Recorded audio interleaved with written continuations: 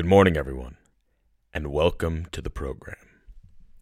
If you are joining us for the first time, as you must be, for this is the first episode, this show is called the HAVAGO Show. What does HAVAGO mean exactly? Well, it comes from the expression to have a go, which is an encouragement of sorts. It means to take a chance and make something happen. Right now, my own HAVAGO energies are directed towards completing my first novel. The novel takes place in 2020, but there is a book within the book which takes place in 1896. In fact, the majority of the story takes place in 1896.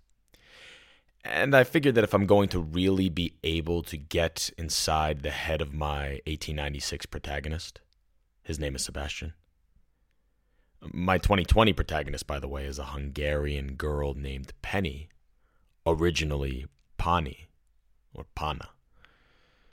But that's not very important for the current episode. Then I will need to better understand what type of world 1896 Sebastian inhabited. And I feel like the best way to understand something is to teach it. So that is my selfish motivation. But selflessly, I hope that you are entertained and that you learn quite a bit from the stories which I bring you. This episode of 1896, a series by HAVAGO, is all about pyrodrama. What was pyrodrama, you may wonder? Well, let's break down the words. Pyro means fire, P-Y-R-O. And drama, well, that means acting, obviously. So pyrodrama was fire acting. But maybe saying acting is selling the word drama a little bit short. You know, acting is pretending, and we all act in all walks of life, in all parts of life. But drama, that has a bit more weight to it. Drama takes place on the stage. Drama is performance. And so pyrodrama, and this episode about pyrodrama, centers on the incredible, awe-inspiring fire performances that would have been one of the chief entertainments for those who lived in the world of 1896.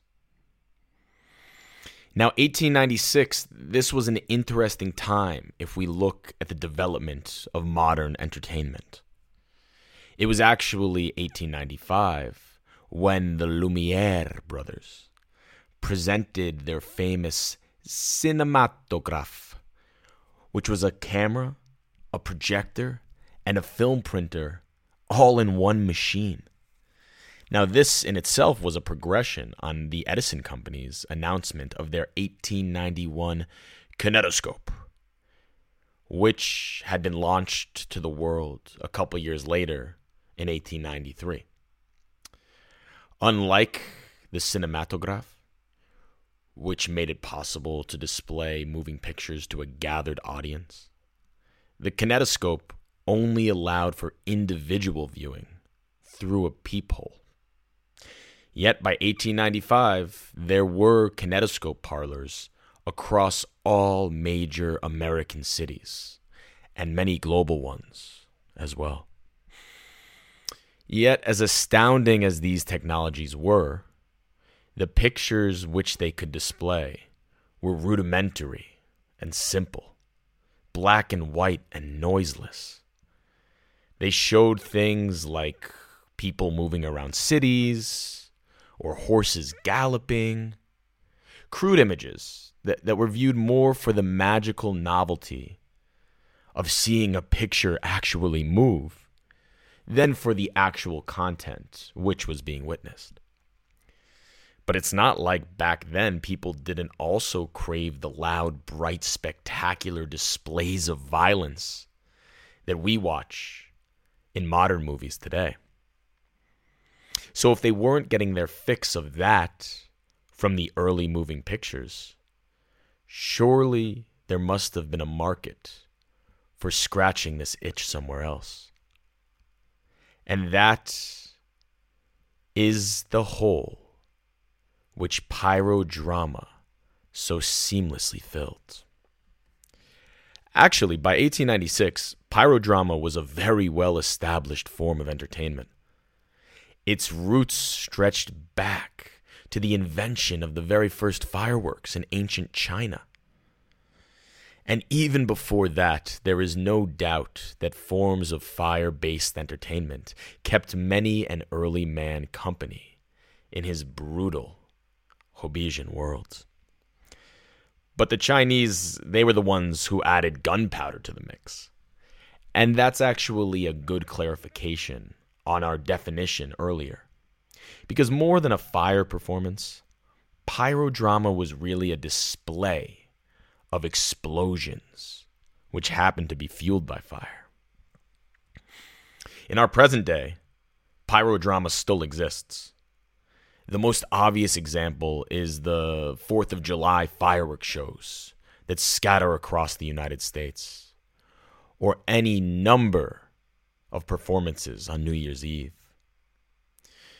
And there are still more elaborate dramatic affairs which incorporate actors and props and stages, just like those of the 19th century. Actually, the possibilities afforded by modern technology have only made things more elaborate and sophisticated. But the difference is that back then, pyrodrama was the creme de la creme when it came to excitement. It was displayed at the coronation of kings and world's fairs, and the top pyrodrama tours in the world. Well, they could travel to global capitals, raking in tons of money along the way. And even if the technology was not quite as complex as it is today, the stagecraft, the sets, the sense of flair, it was all heightened to an absolute fever pitch. But what was it really? Just fireworks shows with some acting? Let's say you attended a pyrodrama performance in 1896. What would you actually witness? First, let me introduce you to a man named James Payn. James Payn was an Englishman, and his family had worked in the world of explosives ever since the late 16th century. One of James's ancestors was the very same John Payn who manufactured the 36 barrels worth of gunpowder which Guy Fawkes infamously stuffed beneath the Houses of Parliament in his aborted plot on November 5th, 1605. Now, it's uncertain whether John, who had established his fireworks, or rather gunpowder, manufacturers on the banks of the Thames in East London in 1593, actually was the one who supplied the gunpowder directly to Fawkes. But what is certain is that John Payn, he was an entrepreneurial, enterprising sort of man. In just 12 years, he had turned his fledgling business into one of the most prominent gunpowder manufacturers in the British capital. Fast forward 2 centuries, and his however many greats grandson, James, set up a limited liability company and began displaying his famous pyrodramas on a traveling global tour that would see him perform in front of czars and czarinas, kings and queens, emperors and empresses, and took him to places as far-flung as Australia, New York, St. Petersburg, Budapest, and everywhere in between. So what would you have witnessed at one of Pain's famous shows? In my novel, Sebastian, an 18-year-old orphan from New York, ends up visiting one of Pain's shows at the unofficial Little Constantinople, Kish Constantinople, section of Budapest's 1896 Millennial Exhibition. It took place on what today is called the Kopasigat, but I don't want to give away too much from the actual book just now. I do, however, want to get inside Sebastian's head. For while my other main character, Penny, of 2020, she is written in the third person, Sebastian, his story is told through his own pen. And so, as I said, I must know the world which within he lives. Now, I will write this passage as Sebastian attends one of Pain's famous shows in 1894. At the time, he was living in the Lower East Side of Manhattan with his Uncle Barney. They are en route to Coney Island, where Uncle Barney has decided to take Sebastian on Memorial Day weekend. Pain's famous show, which really did play at Coney Island many, many times, is one of his most beloved that day, the so-called Last Days of Pompeii. It's a dramatic reenactment of the famous explosion of Mount Vesuvius, which left thousands of residents cocooned in magmatic ash, caught in frozen time in their final moments of life-extinguishing terror. From the Diary of Sebastian Taylor, May 30th, 1894. We arrived at Coney Island, and the ocean seemed to spill right into a sea of humanity, which marched its way over to Pain's show. Uncle Barney got me tickets for my 16th birthday. It's always a sad weekend, this weekend, but we try not to sulk. Uncle Barney always tells me to keep a stiff upper lip. Of course I'm sad about it all. How could you not be? And yet, it's just a part of life. Tragedies that happen before the age of 6, even those as life-altering as mine, simply grow with you like moss on a tree. It's not something I think about much, besides when I'm talking to you. Now enough of that. Let me tell you about Pain's show that weekend. It was bloody spectacular. A bit disturbing, sure, but spectacularly so. I'd never seen anything like it before. The last days of Pompeii is how it had been built. We approached the entrance, waiting on a queue that stretched along the boardwalk for what must have been a mile. Much of the crowd was in some state of inebriation. Of course, only being 16 years old, I was not. Uncle Barney, who was a sober man by habit, he was not either. But I do remember a particularly buffoonish gentleman, wearing a bowler hat crooked atop his head, and with a face reddened in equal measures by sun and whiskey, who called out, "Who's ready to see some dead Italians?" as globs of spit ejaculated past a mustache, which could have doubled for a beaver. A few in the line laughed at this, while his family, comprised of 2 innocent-looking girls wearing prim blue dresses, one a head taller than the other, but neither over the age of 8, and a wife with the eyes of a particularly terrified doe, recoiled as if by well-accustomed reflex in shame and embarrassment. Finally, we were at the front of the line, and after our tickets were checked, we found our seats amongst the rafters. It was just around sunset time, and everything was glowing on what had been a perfect New York late May afternoon. Uncle Barney got to talking to a man sitting next to us, and I listened to their conversation. "You know the story of the Pains, don't you?" said the man, in a British accent. "I know they do fireworks," replied Uncle Barney, who normally didn't have much time for these types. "But I mean how they got there." "Not quite."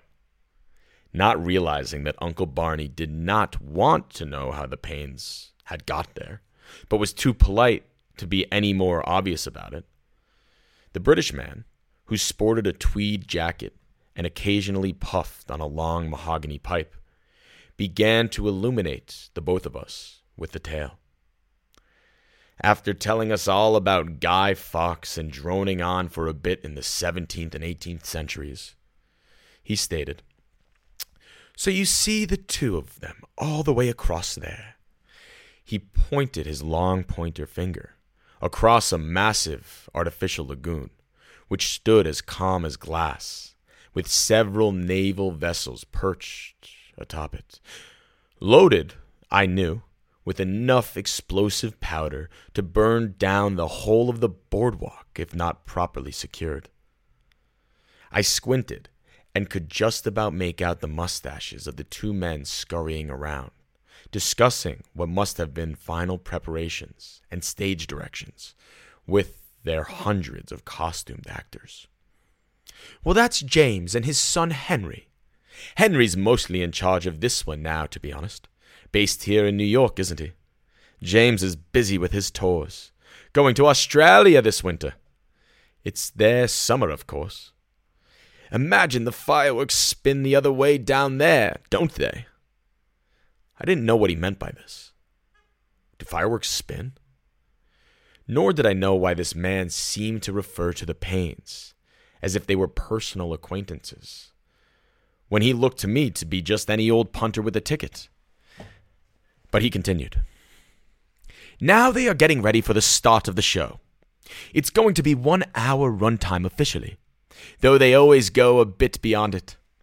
I was here in 1882, wasn't I? It's a bit grander now, they say, but I've been every year since.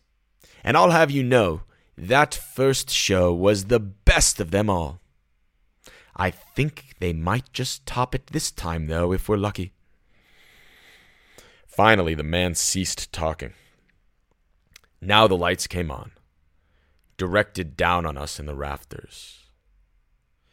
And across the lagoon, an intricate model of ancient Pompeii, complete with the Temple of Isis, an amphitheater, and classical buildings, all dissolved into dramatic darkness.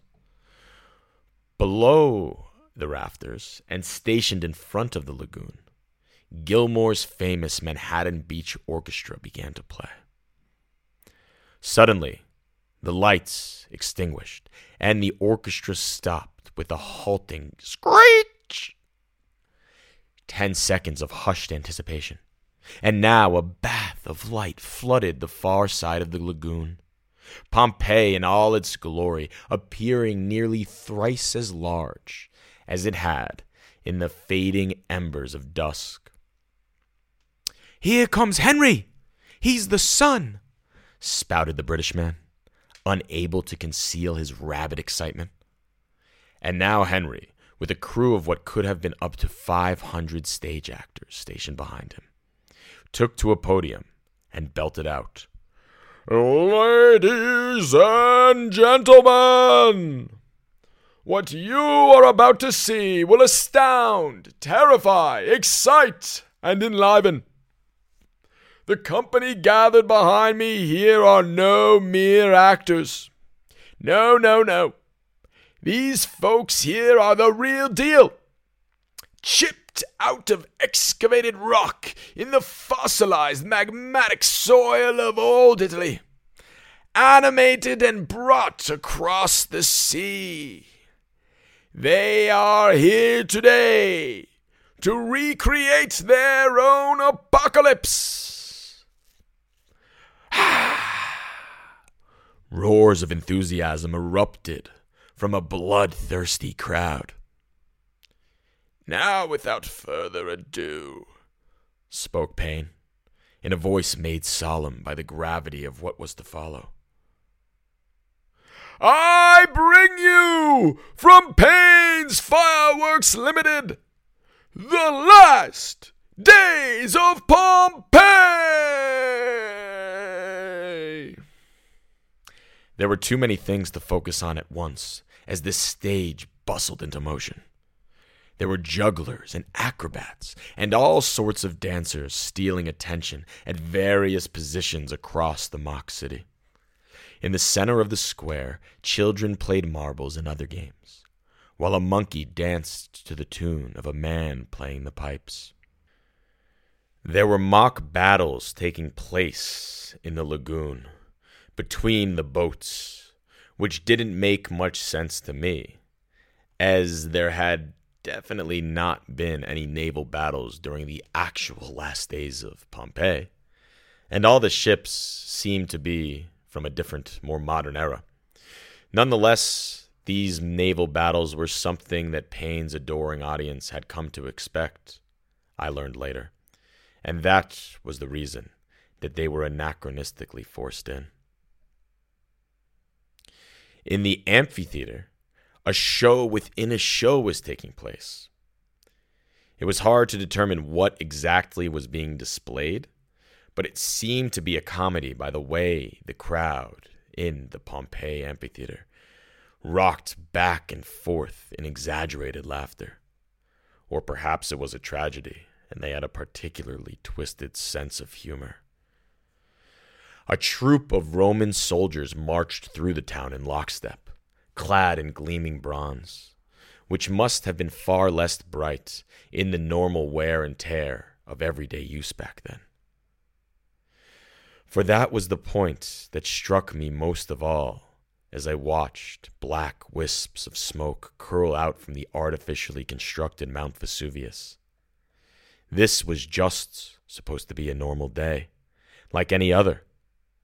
Okay, of course, Pain's version of it was anything but normal, and yet the point was driven home all the same. And of course, these actors and stagehands were just the assorted and gathered rejects from more sophisticated performances on Broadway and in the downtown.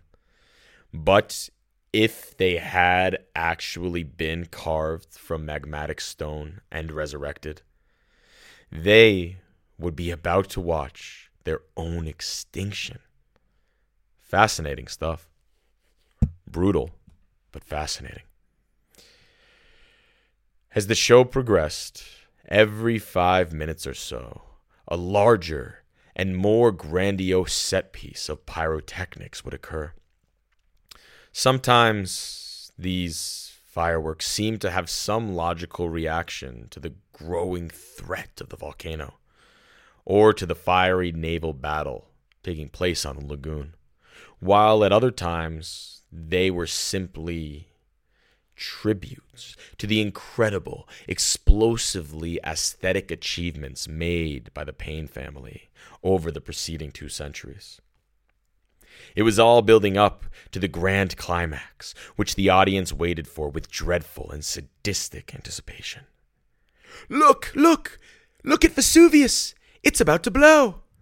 interrupted our British companion, oblivious to his ability to spoil each and every dramatic beat for anyone within earshot. And suddenly, as Gilmore's band played louder and louder beneath us, the entirety of the stage was consumed in a blinding red light, which soon changed to orange, and then green, purple, and I could have sworn I spotted pink. Then followed the screams, blood-curdling screams. Of course, this was all just part of the show, but I must admit the effect was so realistic that I would not be surprised if half the audience didn't go home traumatized by the ordeal. And now the actors began running in every which way, many of them falling and clutching the ground in feigned agony. The children, I'd noticed, were all allowed to escape in a far too organized manner, as far as dramatic consistency could be concerned.